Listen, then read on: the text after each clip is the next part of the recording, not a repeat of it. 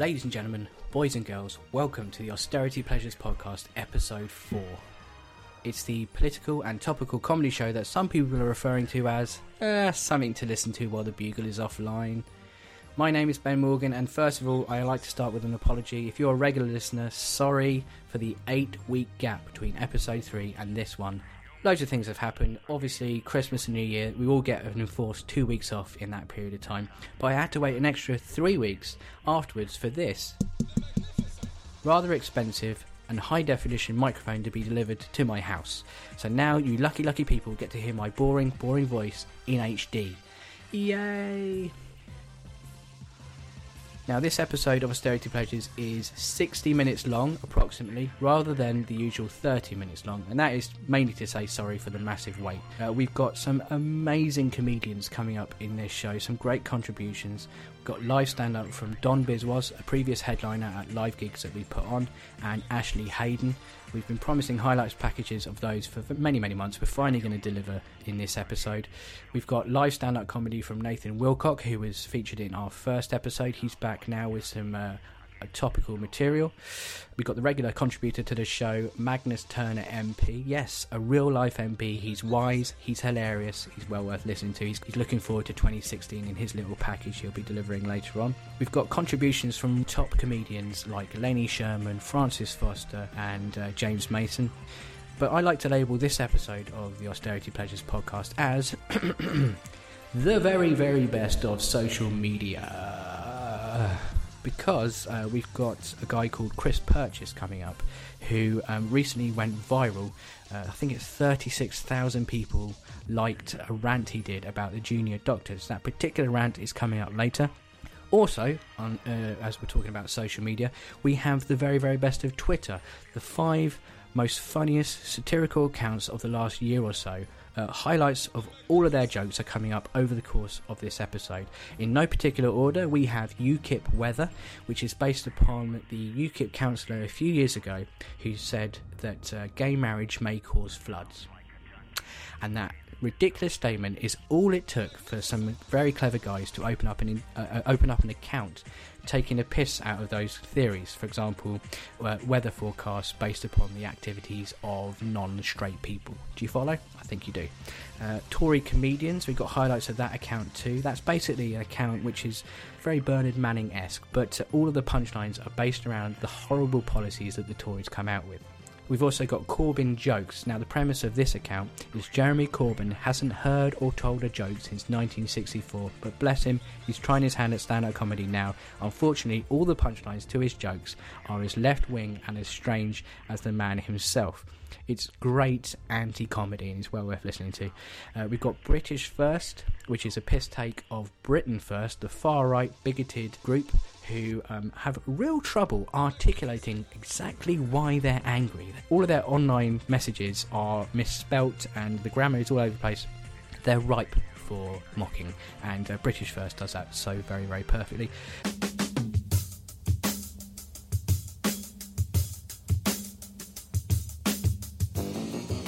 But we're going to begin with the sexiest of all 5 of those accounts.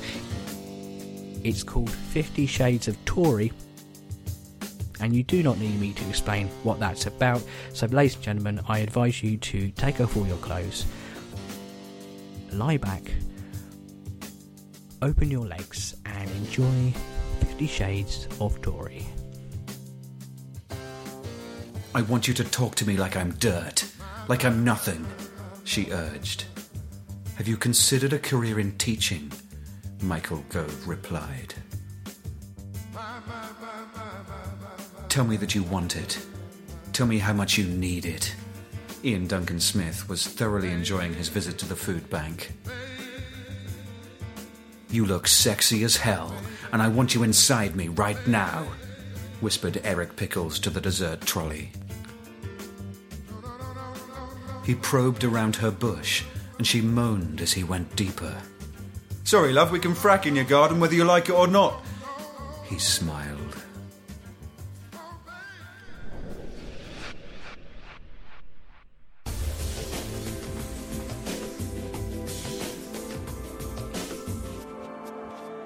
Recently, the Sun newspaper tried to smear junior doctors by claiming that many of them enjoy lavish lifestyles, like going out for, quote, swanky meals, and some of them are even pictured on social media on a beach in front of a helicopter with a champagne glass. Of course, this means that all junior doctors are just striking because of the money. That's the assumption there. Not because their already antisocial work hours are going to become even more antisocial. And you would have thought if you're working that much, you probably don't have a lot of time to spend any of the money that you're accumulating, and maybe once a year you have the right to maybe go on a nice sunny holiday and maybe stand near a helicopter. Social media hit back in a very, very good way. Instead of just shouting at feminists and swearing, Twitter became very satirical for a day, and junior doctors started posting examples of their lavish lifestyle. There's a picture of a TARDIS, and the caption reads, "For decades, some doctors have been getting free travel around the entire universe. This has to stop. Hashtag smear the docs." Someone's bought some Waitrose nappies, and the caption reads, "Junior doctor buys nappies from Waitrose instead of making own from newspaper in abundant spare time." There's a guy sitting on a bench in, I believe, London. Miserable day. He's eating some sandwiches out of a Tupperware box, and it says, "Junior doctor spotted on extravagant day off." A guy buying softest toilet paper from the supermarket. The caption reads, "Extravagant medical student chooses softest toilet roll for his pampered arse cheeks." One of my favourites is a picture of a stepladder, and the caption reads, "Splashed out on a new legal high, OMFG." A guy has a crown from a Christmas cracker on his head, and the caption reads, "Junior doctor has second job as a king." Social media responded in such a perfect way. So did comedian Chris Purchase, who wrote a rant on Facebook, and it went viral. Here he is with his thoughts about the junior doctor strike. Important things in this country, they are the lifeblood. There are so many, I've got scars all over my body, I've got 2 kids because of the NHS. And the junior doctors went on strike last week, and I think they fucking should. Because anyone who works in the NHS should be given anything they need. Anything at all. Every single member of the NHS should get a fucking helicopter and fly to work every day. If I look up in the sky and there's just I'll be like, yes! Definitely! Because I want to know that when they go to work, they are excited about going to work. I want every single member of the NHS skipping into the hospitals. Yay! This is going to be amazing! I'm looking for a fun time! Because when someone has their hands in my chest up to their elbows, I don't want them to be thinking, "Oh God, this is the 3rd day straight I've been awake. I miss my children. I'm so sad. I hope this guy doesn't die like the last one." I want him to be going, "Oh good, if I get this right, I get another helicopter so I can fly back in a different coloured helicopter." That's what I want. And I want the money to come directly out of the MP's Moats Fund. Comedian Chris Purchase there with his thoughts on the junior doctor strike. Now, earlier on I said that got 35,000 likes. I was wrong, I didn't look properly. That actually got 63,000 likes, 32,000 shares, and because the likes and the shares put that status on everybody's timeline, it got a reach of 4.5 million people. Wow. Chris Purchase is an amazing comedian. He's going to be appearing at the very next Austerity Pleasures live gig in Brighton on Friday the 5th of February. The tickets are only £3 in advance for that show, because it is called Austerity Pleasures after all. Now, Chris is going to be previewing his new Leicester Comedy Festival show, which hopefully will turn into an Edinburgh show by August time. So for £3, not only do you get opening act James Ross, who runs the Quantum Leopard Comedy Club in London, considered by many to be the best comedy club in the capital. We've got the middle section with our resident comedian Dan Wright and the BBC's Declan Kennedy. And then we've got Chris Purchase coming on doing 40, 50, maybe even 60 minutes of a preview of his new show, and all of that for £3 in advance. If you want to buy tickets to this event, then go onto the Austerity Pleasures Facebook page, find the event, click going, and then just click on the ticket link. It's as simple as that. Tickets on the door are £7, so please do get your cheap tickets in advance. And someone who's appeared at previous gigs we've done is Magnus Turner, who's a member of Parliament. We like to get the opinion of someone wise, someone well-educated, someone who actually does have a lavish lifestyle. And here he is on his predictions and thoughts for 2016. Hello, this is Magnus Turner, MP, wishing you a very happy 2016. I'm sorry I couldn't be with you in person this time. My wife rather suddenly decided we should go cruising after Christmas. And by the wonders of technology, that's where I'm speaking to you from now, aboard our cruiser. We don't use it very often, and it seemed wasteful to continue paying the staff for sitting in dry dock, so we decided to splash out one last time before taking the hard decision to lay them off when we get back. We're currently docked in a very pleasant marina in Miami, where we met up recently with our dear friend Donald Trump. Now, I was going to take him for a curry after his Pensacola rally, but it turned out every Indian restaurant in Florida was fully booked that evening, as were the Mexican restaurants, and African, Cuban, Chinese, restaurants employing women, disabled people.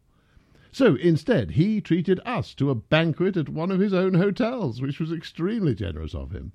He did make one member of the serving staff cry, but he was awfully good about it. He insisted she take some time to pull herself together before invoicing her for the distress her tears had caused. But a new year has dawned, has it not?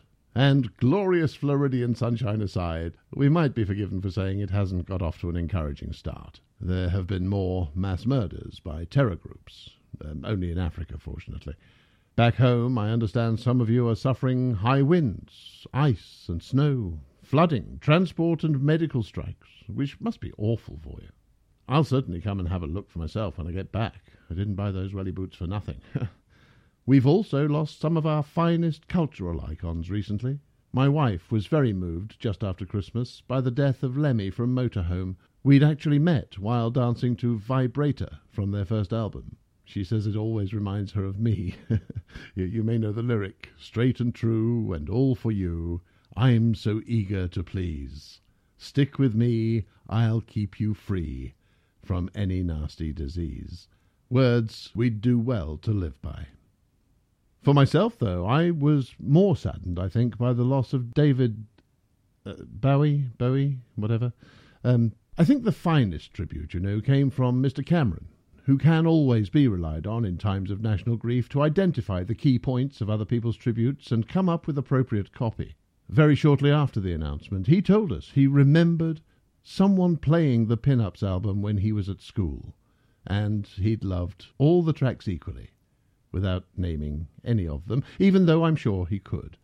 Personally, I just thought David was a tremendous musician, artist, and actor. Let's not forget that. He may have departed this world, but we will always be able to cherish his much-loved appearances in the Harry Potter films.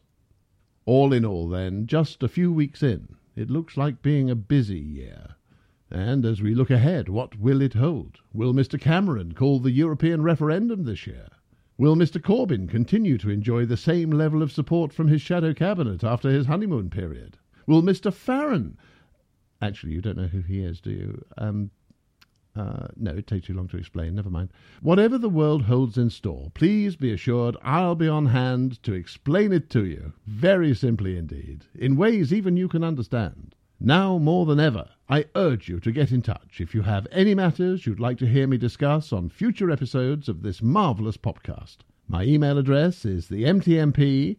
That's the MTMP, Magnus Turner MP, you see, the MTMP@gmail.com. I'll look forward to hearing from you. But just a few words before I go about politicians' expenses. This is, without doubt, the single issue which is thrown at me most often. I've been heckled about it during speeches, on aeroplanes, when I've happened to leave first class, even in the street. Oh, you're only in it for the expenses, they say, or you don't deserve it, hurtful and untrue comments like that. Which is why I bought myself an iPod recently, just to get away from the constant aggression. I say I bought it, it was a necessary professional purchase. And I do understand the fury about the most extreme examples uncovered by the Telegraph 5 years ago. There really is no excuse for an MP charging the taxpayer to have his moat cleaned, when it only takes one call to arrange for a team of community service offenders to come round and do it for you. But the scandal, ladies and gentlemen, is over. You may have seen the recently released data from the Independent Parliamentary Standards Authority, which shows that a claim last year for a £2 box of tea bags and a 49p bottle of milk was refused, and quite rightly so. Geoffrey Cox, Tory MP for Torridge, should hang his head in shame for such a blatant example of Tory greed.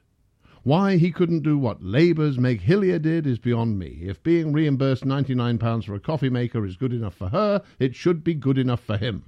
Stephen Kinnock, son of Neil, managed to get 2 coffee makers for the same price. But that's in Wales, of course. And a milk frother for only £35 more, which I'm sure you'll agree is more fiscally prudent in the long run. The public purse is not a bottomless pit. Mr. Osborne used his first speech of the year to warn us that the world in 2016 is facing a cocktail of economic threats. Actually, I might talk about that next time. I rather fancy a cocktail. This is Magnus Turner, MP. Cheerio. Magnus Turner MP there. Remember, you can send him an email and he will answer any question that you ask him in future episodes. And if you want to see even more Magnus Turner MP, if you want to watch him do stand-up at a recent gig that we put on, go to the Austerity Pleasures YouTube channel. And not only can you see Nathan Wilcock, who I mentioned earlier, but you get to see the full 16-17 minute set from Magnus Turner. And I'm not just saying this because it's on my channel, but I honestly think it's some of the best stand-up I've ever seen in my life. And I don't want to get too licky here, but it's really, really very funny. Go to Austerity Pleasures YouTube channel, find Magnus Turner, and piss yourself laughing, basically. Let's go over to another set of comedians. It's our second roundup of the very best of Twitter. This time we're going to look at the account Tory Comedians. Take it away, guys. A man on disability living allowance walks into a bar. I reported him immediately and his benefits were stopped. A Scotsman, a Muslim and Jeremy Corbyn walk into a bar. Is that what you want for the future of your children? I asked for some Tory stationery. The shop assistant said, "What's Tory stationery?" I said, "Dividers and rulers." I forgot my football team and left my daughter in a pub, but I'll always remember my son. During NHS debates. I beat the kids at Monopoly earlier. I was the banker, so I just took all their cash and paid myself a huge bonus. A terminally ill friend of mine asked if I'd assist her in dying, so I sent her for a work capability assessment.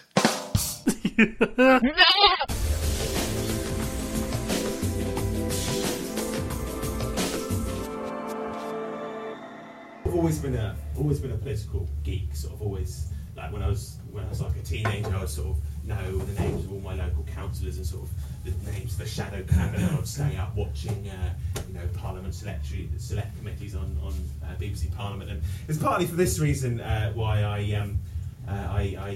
didn't have a girlfriend for the first 18 years of my life. Seriously, like I was like in my adolescence, it was terrible. Sort of the girls I kissed at school were sort of a lot like Liberal Democrat MPs, in the fact that there weren't many of them and they all betrayed me.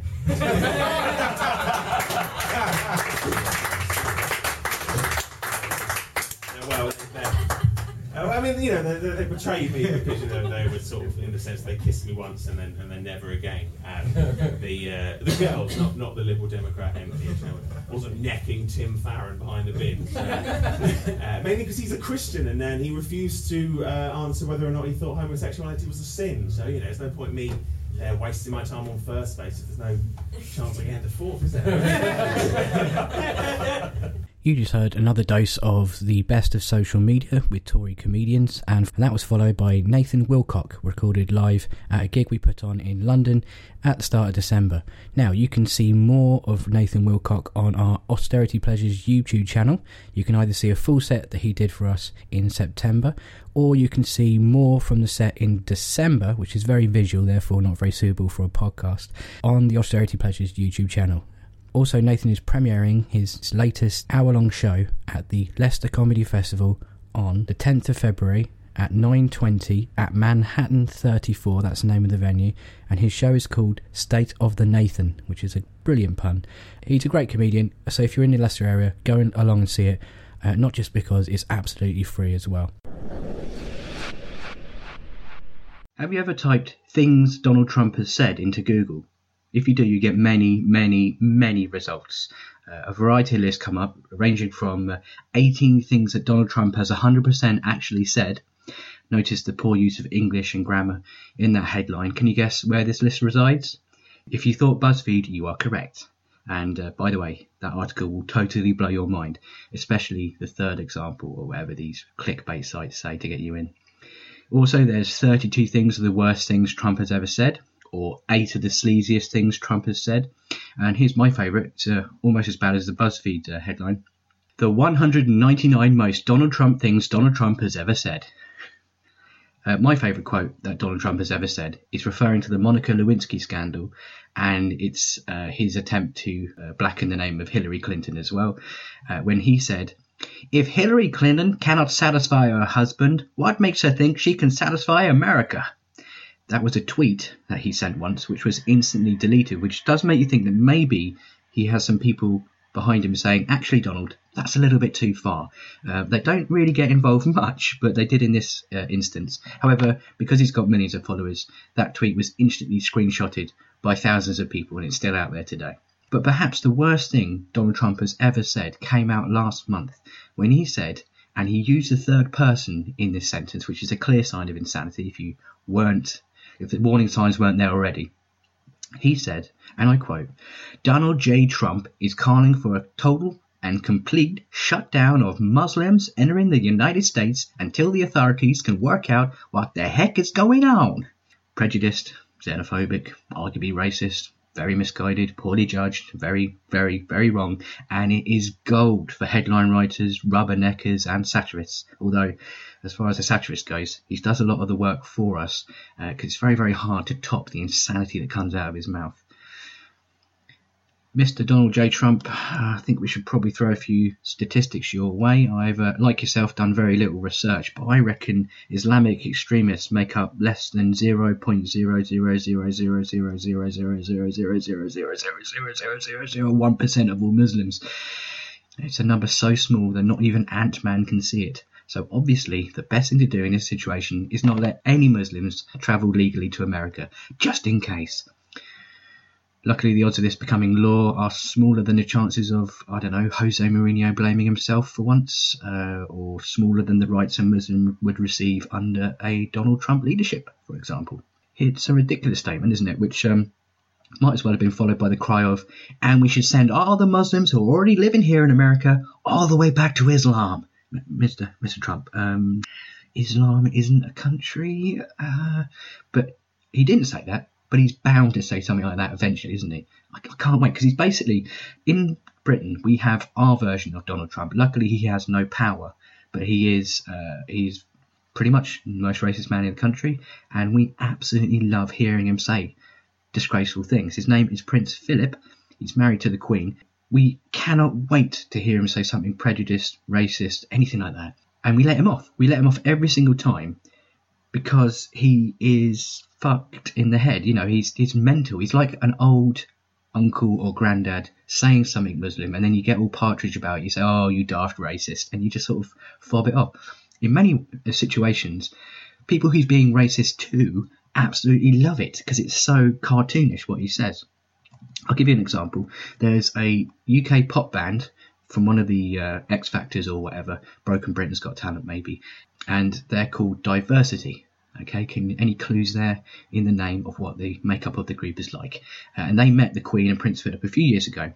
And Prince Philip, when he asked the entire 11 members of this ethnically diverse band, quote, "Are you all members of the same family?" Which was probably followed up with, "Did you all come over on the same boat?" He didn't say that, but like Donald Trump, you wouldn't put it past him. America, you have got Prince Philip, but worryingly, he could wave that finger over the nuclear button, which doesn't make it funny anymore, you know? All Mexicans are rapists, he once said, but it was the Muslim comment that really got people angry about him, which led to the inevitable online outrage, and followed by the inevitable online petition. And unlike every single online petition that's ever existed, this one was justified, because it's a very rare instance of a useful and well thought out petition, and it was very funny as well. The petition called for Donald Trump to be banned from entering the UK. Now, a slightly serious point. Donald Trump's views of Muslims was witnessed firsthand by British journalist Laurie Penny, who managed to infiltrate a speech he was giving in South Carolina. In fact, it was that speech where he said the things about Muslims. I implore everyone to read the article, as it gives a very clear picture of Trump.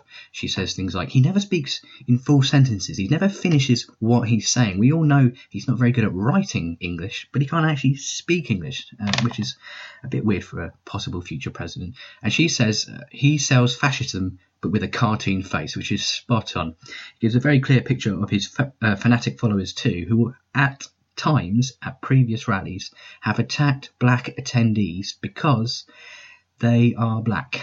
It's both mesmerising and depressing, this read. Go to the New Statesman, and the article is called "There's Nothing Funny About Donald Trump Rally." But wouldn't it be hilarious if Donald Trump was elected president? Say a few of you. That would be so funny. We've got a leader in the UK called Boris Johnson. He's a Conservative mayor of London. Okay, he's been in that position for quite a few years, and he was elected as mayor on the basis that people thought it would be funny to elect him. Why? Because, like Donald Trump, he can't really speak in full sentences without stumbling all over his words. Now, the reason he can't speak properly is, imagine Hugh Grant.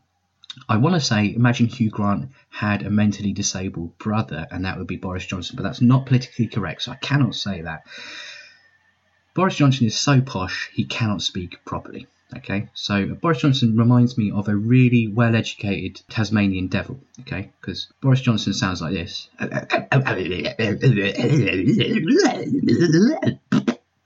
the Tasmanian devil sounds like this.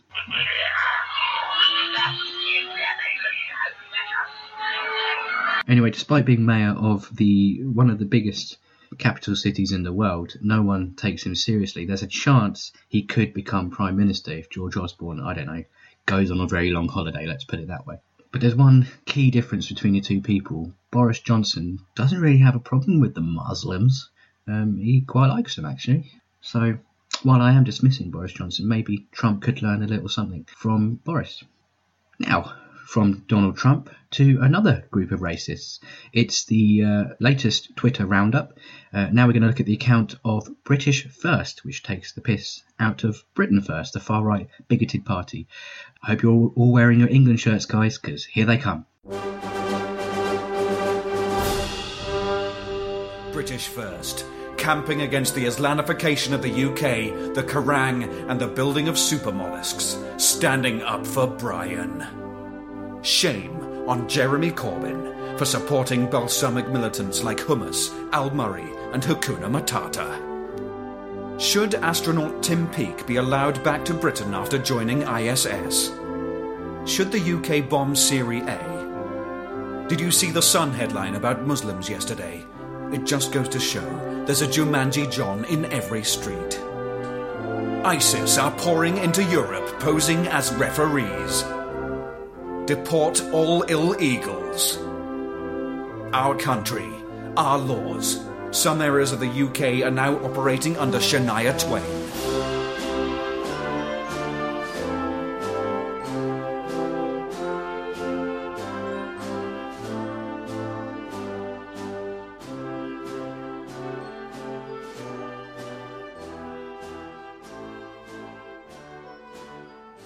That's another Twitter roundup, this time from British First. Follow them on Twitter. Also, at the end of the show, we'll be giving you the names of the authors of these jokes so that you can follow them individually on Twitter as well. So stay tuned. Now, from Twitter to some live stand-up comedy. We're going to have some selected highlights from two comedians. First of all, Ashley Hayden, who's also on Twitter, and Don Biswas, again, on Twitter too. This is recorded at a gig at the latter stages of 2015 in Brighton. Probably one of the best gigs we've ever done. It was so much fun. Enjoy a little bit from them. I will start off because I do a lot of dark stuff, and I'm a believer that everyone's a cunt and everyone lies. That's what I think. I think I could be right. You know?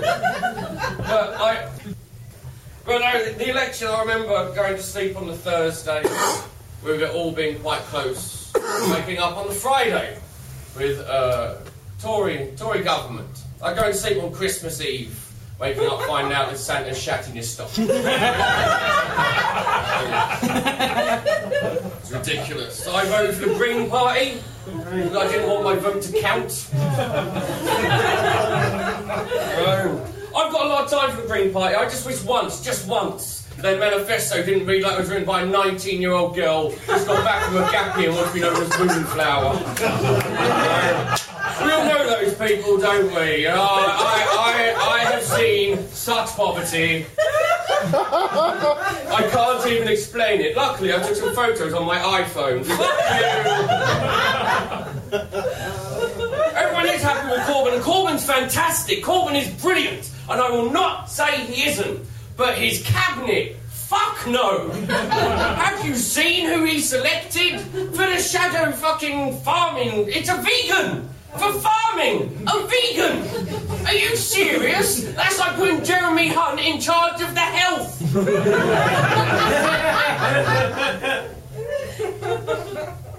Although Jeremy Hunt and Corbyn do have something in common, they both believe in homeopathy. And if there is anyone in here who does believe in homeopathy... well done. Yeah. And I'll be outside after the show selling magic beans. I'll come and do that. You know, the NHS, we spend $4 million a year on homeopathy. $4 million a year on shit that does not work. We don't have enough beds, but we've got a dream catcher for every one of them. I think if you believe in homeopathy and you go to the doctors, all you should be allowed to do is lick the condensation off the windows.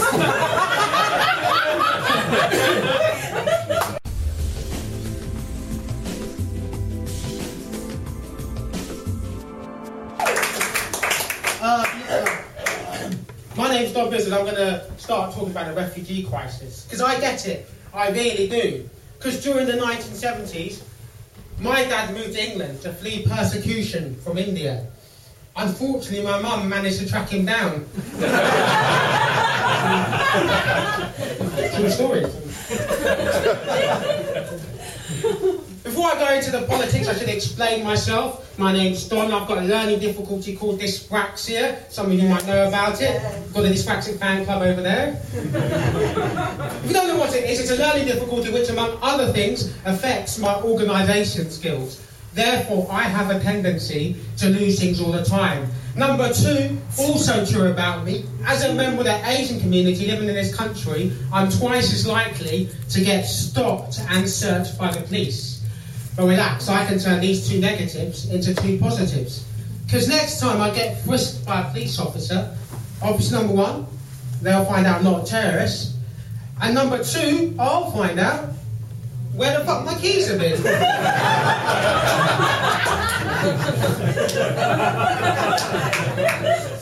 One clap.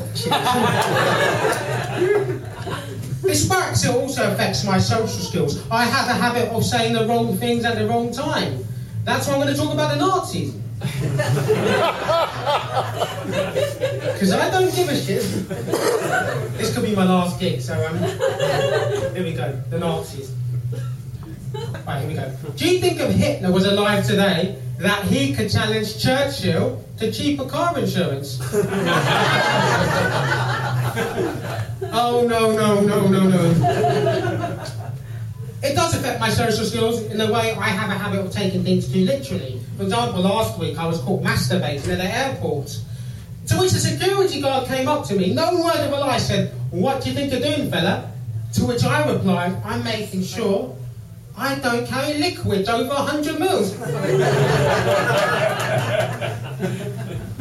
The last piece of information before about the politics is that dyspraxia means I've got coordination difficulties, I can't drive a car. I went to my doctor today, told him I had coordination difficulties, as a result I can't drive a car.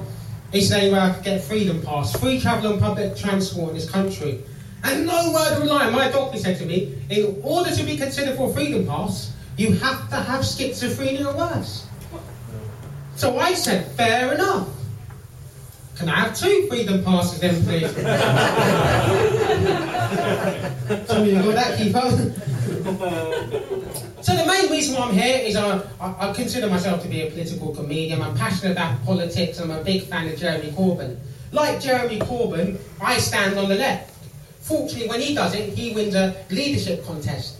Unfortunately, when I stand on the left, I just piss off other commuters trying to use London Grand escalators during rush hour.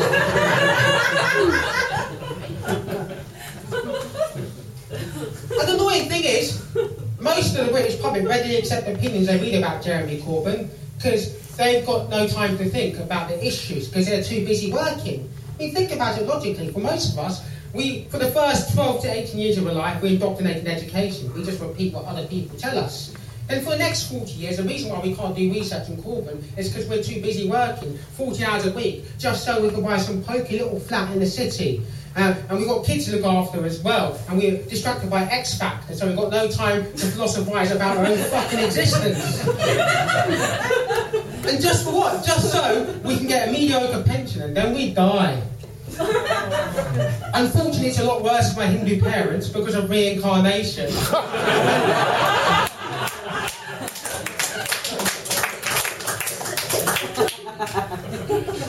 And people often come up to me when I do a lot of political material. Don, you must be quite clever to talk about politics on stage. No, I don't. I'm a comedian. I've got more time to think than an average person. Not the cleverest person in the world. For example, when I was younger, I failed 5 times to get into 5 different grammar schools. And as a result, I lost my job as a locksmith.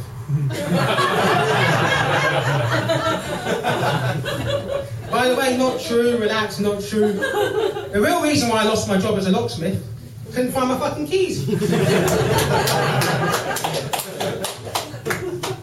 So this is what I've noticed when I had more time to think. Have you ever noticed, before Jeremy Corbyn got into power, both the main political parties looked exactly the same. They both like fucking kids, they both help their friends in the city, and both don't give a shit about you. You didn't get much choice in the media. Everyone in the media, including The Guardian and Independent, had to go at Corbyn. They've all got the same viewpoints. In fact, you get a wider variety of opinions on my act than you do in mainstream media and politics.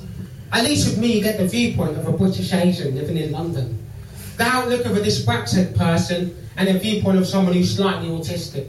As you probably guessed by now, comedy clubs usually book me just so they can consolidate all the diversity requirements. It's one affordable fucking comedian.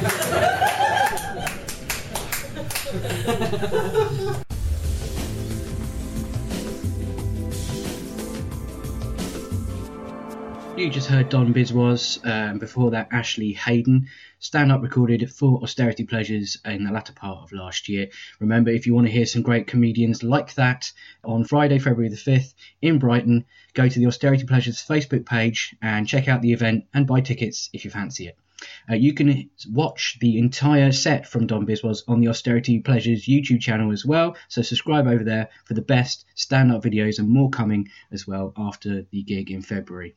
Now, both Ashley and Don talked quite a lot about Jeremy Corbyn in their sets, so I think it's probably up now to go over to the Corbyn Jokes account in our penultimate roundup of the very, very best satirical accounts on Twitter. So, Corbyn Jokes, take it away.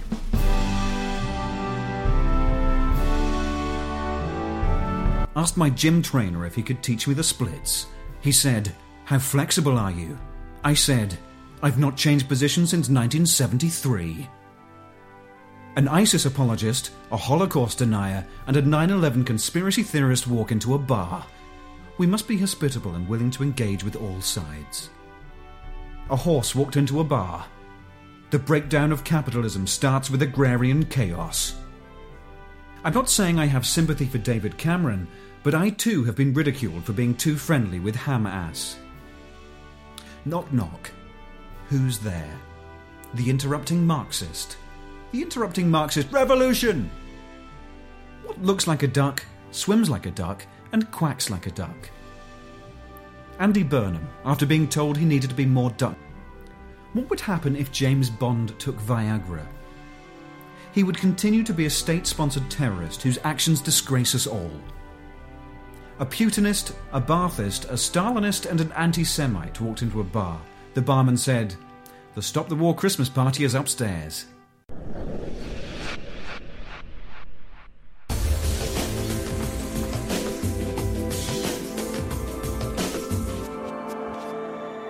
January was a bitch for high-profile celebrity deaths. We had Ed Stewart Stewart, the DJ, Alan Rickman, the actor.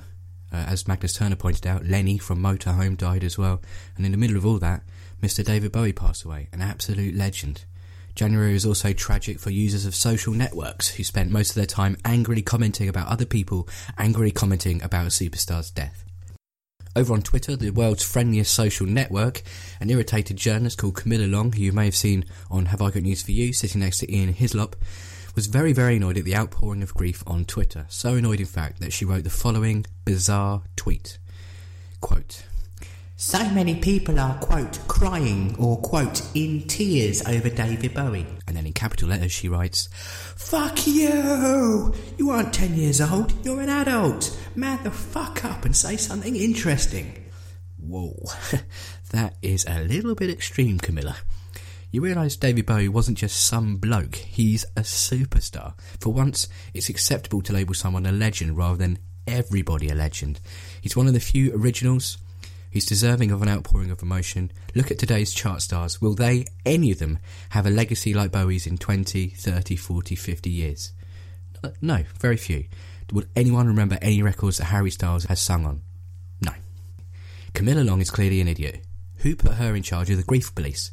No one has a right to tell anyone how to mourn someone, be they a dead celebrity or a deceased member of your own family. If you're struggling to see how nasty her words were, try taking exactly what Camilla Long said about David Bowie and apply it to a dead member of your family. For example, and I quote, "I see you're crying or in tears over your recently deceased grandma. Fuck you! You aren't 10 years old, you're an adult. Man the fuck up and say something interesting about your grandma. And don't you dare talk about her knitting, because that is fucking dull. Ah! Why am I so angry? Ah!" Twitter has to make a decision at this point. Does it allow Camilla Long to explain herself, or should they pick up the pitchforks, set them on fire, throw them her way, and send her comments that are 1,000 times more angry than what she originally said in that offending tweet? It's the latter. Of course it is. That's what Twitter always does. Now, let's look at it from everybody's point of view, shall we? Every single person's. I understand that Camilla Long wasn't the only person online who noticed the entire world was publicly and very vocally grieving David Bowie. Ordinary people who weren't celebrities on Twitter, Facebook and other social medias were also noticing the outpouring and suggesting, albeit in a politer way than Camilla did, that the grief may be a little too over the top. Maybe. But those people didn't then order the mourners to stop mourning, to buck up their ideas and say something interesting, or just grow up. Someone referred to the almost never-ending RIP messages as the Grief Olympics, but if you're being mean, at least use a cricket terminology like it's the Ashes of Grief, because there are like 5 of those matches in a test series, and that each one lasts for about 5 days each time, so that's even longer than an Olympics, and it looks like they're all fighting over cremated Australian midget. Someone please explain it to me. Actually don't, I will fall asleep.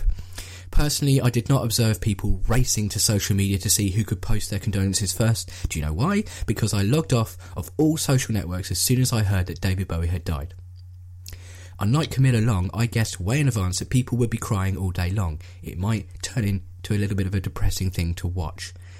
It might become a little bit irritating, especially because, like her, I have no soul or empathy towards others. I'm joking, of course. I avoided places like Twitter that day, which in hindsight is clearly something that Camilla Long should have done too. But you live and you learn, or in Camilla's case, they die and you learn? Well, I hope she learned something from this anyway. Back to Camilla's detractors, her troll-like statement resulted in a lot of abuse. She really, really annoyed the whole of Twitter. All the big boys and girls, the influential, popular tweeters were having their say, which is good on one hand because these people are generally quite clever and funny, so at least you'll read insults, comments and conversation about Camilla Long that aren't just the words cunt in capital letters over and over again, increasingly getting more angry. However, the more exposure someone like Camilla gets via these big name commentators talking about her, the more chances you have influential tweeters, followers, throwing their anger into the mix, and they're less funny and less clever and more likely to use the word cunt in capital letters over and over again more angrily. What I'm trying to say here is, whilst I would never defend Camilla Long's stupid tweets, neither can you defend the majority of anger that she was sent. We're talking thousands of reactionary twats responding to one single reactionary twat who sent one solitary reactionary tweet. Camilla orders people to grow up, but what really happens in these situations is anyone who's online throws their toys out of the pram and my irony meter breaks yet again, and these fuckers are expensive.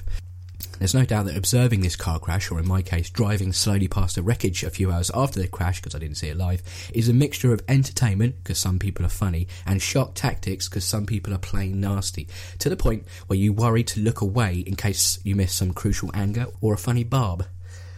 However, based on one solitary tweet, Camilla Long went from someone most of us have never heard of to basically a pound shop Katie Hopkins. I say one solitary tweet. Whenever someone aggravates Twitter in this way, a strange and, I think, incredibly creepy practice happens. People spend the entire day going through a person's tweets, their whole history of their tweets, to find posts that can blacken that person's name further. In many cases, it's to show that that person, who's offended everyone, is a hypocrite. In Camilla Long's case, she certainly is, because some hypocritical tweets were found. But this lady has tweeted 18,000 times over a period of about 7 to 8 years. I'll repeat that, 18,000 times over 8 years. That's a long period of time and a lot of tweets. And out of all those tweets, you're bound to find one or two in her collection, as it were, that will be contradictory to her current stance in 2016. In fact, if you do that to any tweeter, you're bound to find contradictory tweets to what they're saying in the current day. In her case, her detractors found, are you sitting down for this, a handful of hypocritical tweets out of 18,000 posts. It almost seems like a complete waste of effort, doesn't it? Wrong.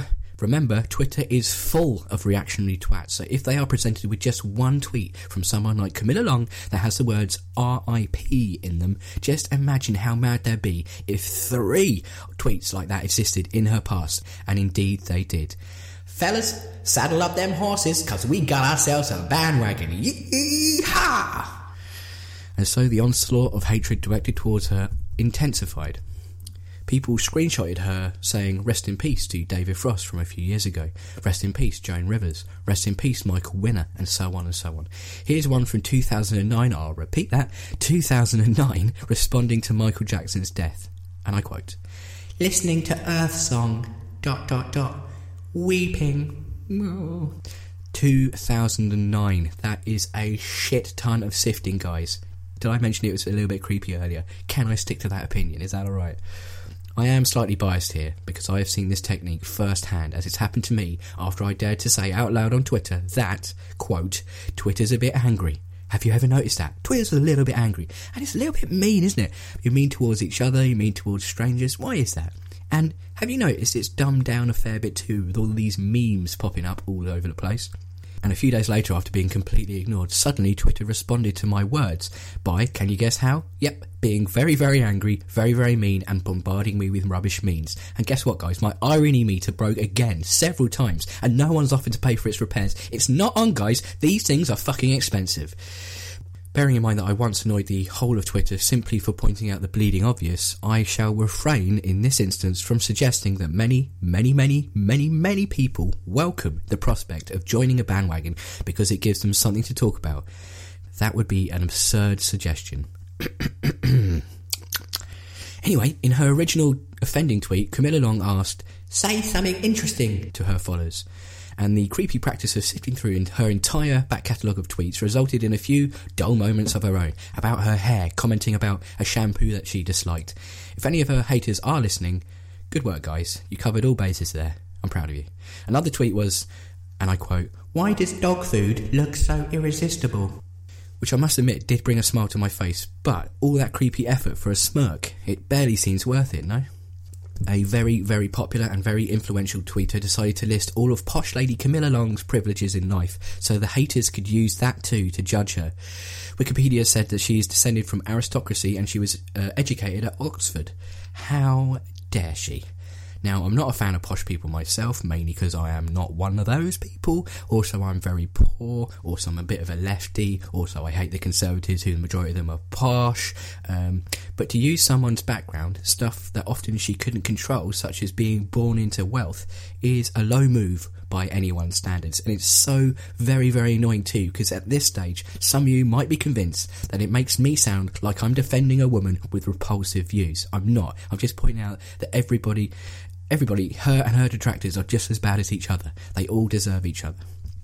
But to the influential and popular tweeter's credit, the same person did also write a very funny comment about her too. There's a huge David Bowie street party in Brixton. Camilla Long is on her way down to tell them to turn the music down and at your age. It's a shame he couldn't leave it at that.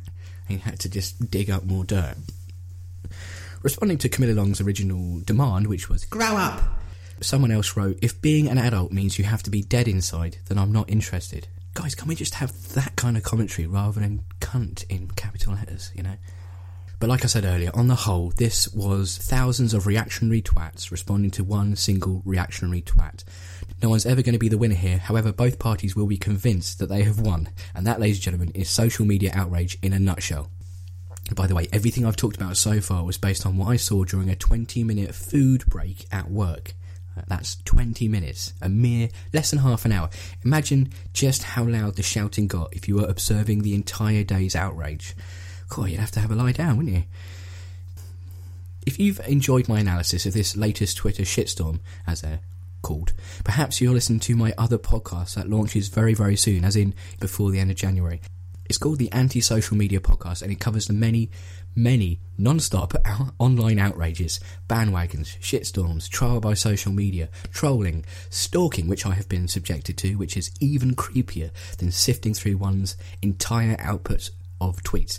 Beat this, guys. Not only was I stalked, but I was stalked on Christmas Day. And this resulted in me finding out a hell of a lot about one particular troll who was the guy stalking me. It's a very interesting and, of course, very creepy story that you, and maybe just the police, would like to hear.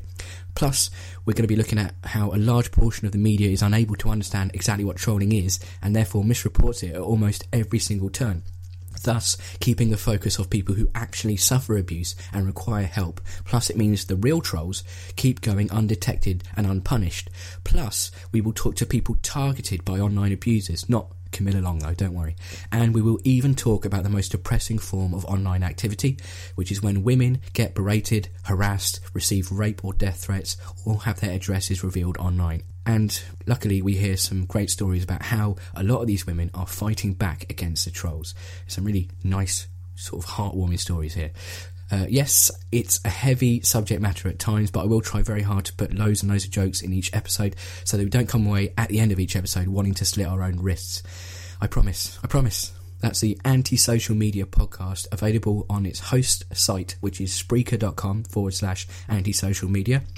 Or you can subscribe via iTunes as well. They should be up on both places by now. The teaser episode is up for you to subscribe to, and then you'll automatically get the first episode sent to your device. Listen to it. If you don't like it, unsubscribe. If you do like it, just keep listening. That's the end of that. Thank you for listening to that plug. Now, I am aware on this comedy podcast there haven't been a great deal of jokes in the last 5 minutes.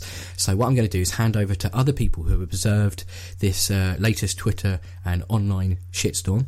Let's go to Francis Foster, who's a comedian. He's known as Failing Human on Twitter, and he said the following thing. I've just logged on to see some people are getting upset at other people mourning the death of David Bowie. But can we please just chill out and remember that none of the condolences are as fake or as manufactured as David Cameron's? Spot on. Now, I've said it before, some abuse online is okay. Okay, I'm aware that some people will be screaming hypocrite at their computer now, but hear me out, okay? It's so rare for a target to have earned abusive comments online, but in the case of Katie Hopkins, Piers Morgan, Rupert Murdoch and our Prime Minister, they all thoroughly deserve it, and not just for posting one solitary tweet that was offensive. These people have actually earned your hatred through careers, decades of being cunts, and I mean that in capital letters, okay? Whenever David Cameron posts any tweet, I never read the content of that tweet. I do go to every tweet though and look straight away at all the comments, because it's an absolute joy to see so many people in so many different ways call him a pig fucker, or words to that effect. There's never any other reply. It makes me so proud to be British that we can tell him this from now until well after he's been Prime Minister. I always chip in with pig nonce myself, but each to their own. Guys, did you know that David Cameron's favourite David Bowie track is Aston Villa? Who knew? Anyway, Twitter got a second chance to mourn correctly in the Camilla Long proper way, as did Camilla Long, when it was announced that actor Alan Rickman had died a few days after David Bowie, also of cancer and also at the age of 69.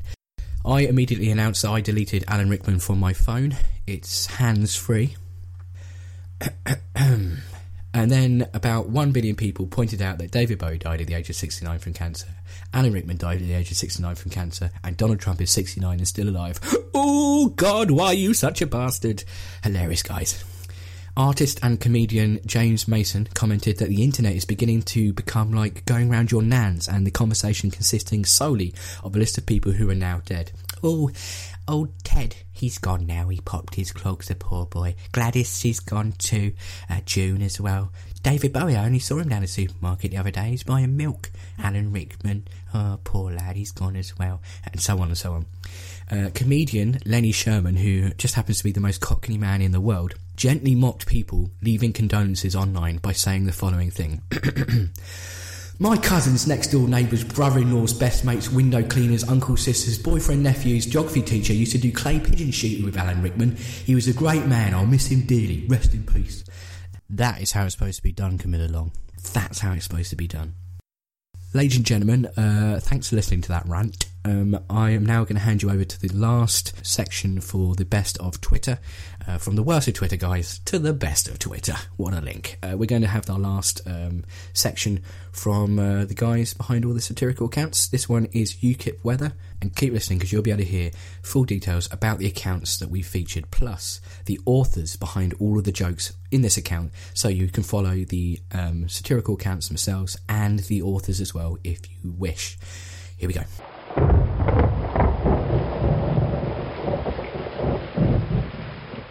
Extreme weather warning. Tonight, for the first time, just about 10:30, for the first time in history, gonna start raining men. High winds at a garden centre in Kent after 2 men were spotted heading toward the plants without stopping to look at ride-on lawnmowers.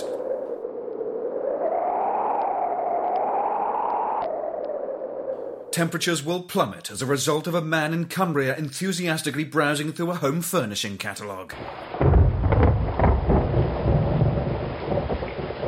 The clouds that formed as 2 men exchanged glances in a public toilet will clear following a discussion about Man United's defensive frailties.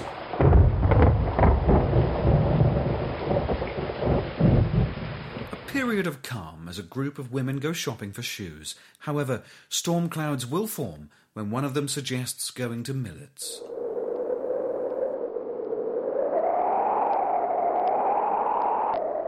The dense fog affecting much of the UK will begin to clear when an office manager makes a bawdy joke at the expense of a female colleague. The sun makes a brief appearance after John Barrowman stubs his toe on the corner of a wardrobe. 50 Shades, Tory comedians, British First, and UKIP Weather, jokes written by Jason Spacey, at Jason_Spacey, and at Newsthump. Corbyn jokes written by Jason Spacey, Jason Sinclair, at JLSINC, and Ken Shabby, at Mr. Ken Shabby. All jokes performed by Professor Jack Darcy, that's at Darcy Comedy, or darcycomedy.com, or friend Jack Darcy on Facebook, or accost me in the street and say hi. I do bite. Warning, you are now entering the admin zone. We're in the admin zone because we've almost reached the end of the show, but before we go, the important news, just to remind you, the Austerity Pledge's next live stand-up gig is in Brighton on Friday, 5th of February, at 8 o'clock at the Carolina Brunswick pub, our regular haunt, and tickets are only £3 in advance. If you go to the Austerity Pledge's Facebook page, you can find out event information, podcast information, the whole works. Remember the Austerity Pledge's YouTube account as well, which has not seen before highlights from Nathan Wilcock. Got the full set of Don Biswell's headlining a few months ago, and we've got the full set from Magnus Turner MP as well. A great gig, it's well worth watching. Remember, Nathan is performing at Leicester Comedy Festival in February, his new live show. Find him on Facebook. Don Biswells and Ashley Hayden are also on Twitter. I'd like to thank the contributions from Francis Foster, James Mason and Lenny Sherman. My name is Ben Morgan, the host. You can find me on Twitter at Ben_Morgan_, which is the catchiest of all Twitter handles, I think you'll find. Remember to email Magnus Turner any questions for future episodes, which is themtmp@gmail.com. I'll repeat that, themtmp@gmail.com. And thank you for listening. Thank you for putting up with the slightly sporadic sounding microphone, shall we say. Some of it's been high quality, the rest has been less high quality. However, there has been, this is a great link, high quality of comedy all the way through the show. Thank you once again to all of the Twitter accounts who contributed. You are now leaving the admin zone. I guess I'll see you in about 4 weeks. My name's Ben Morgan. Bye-bye.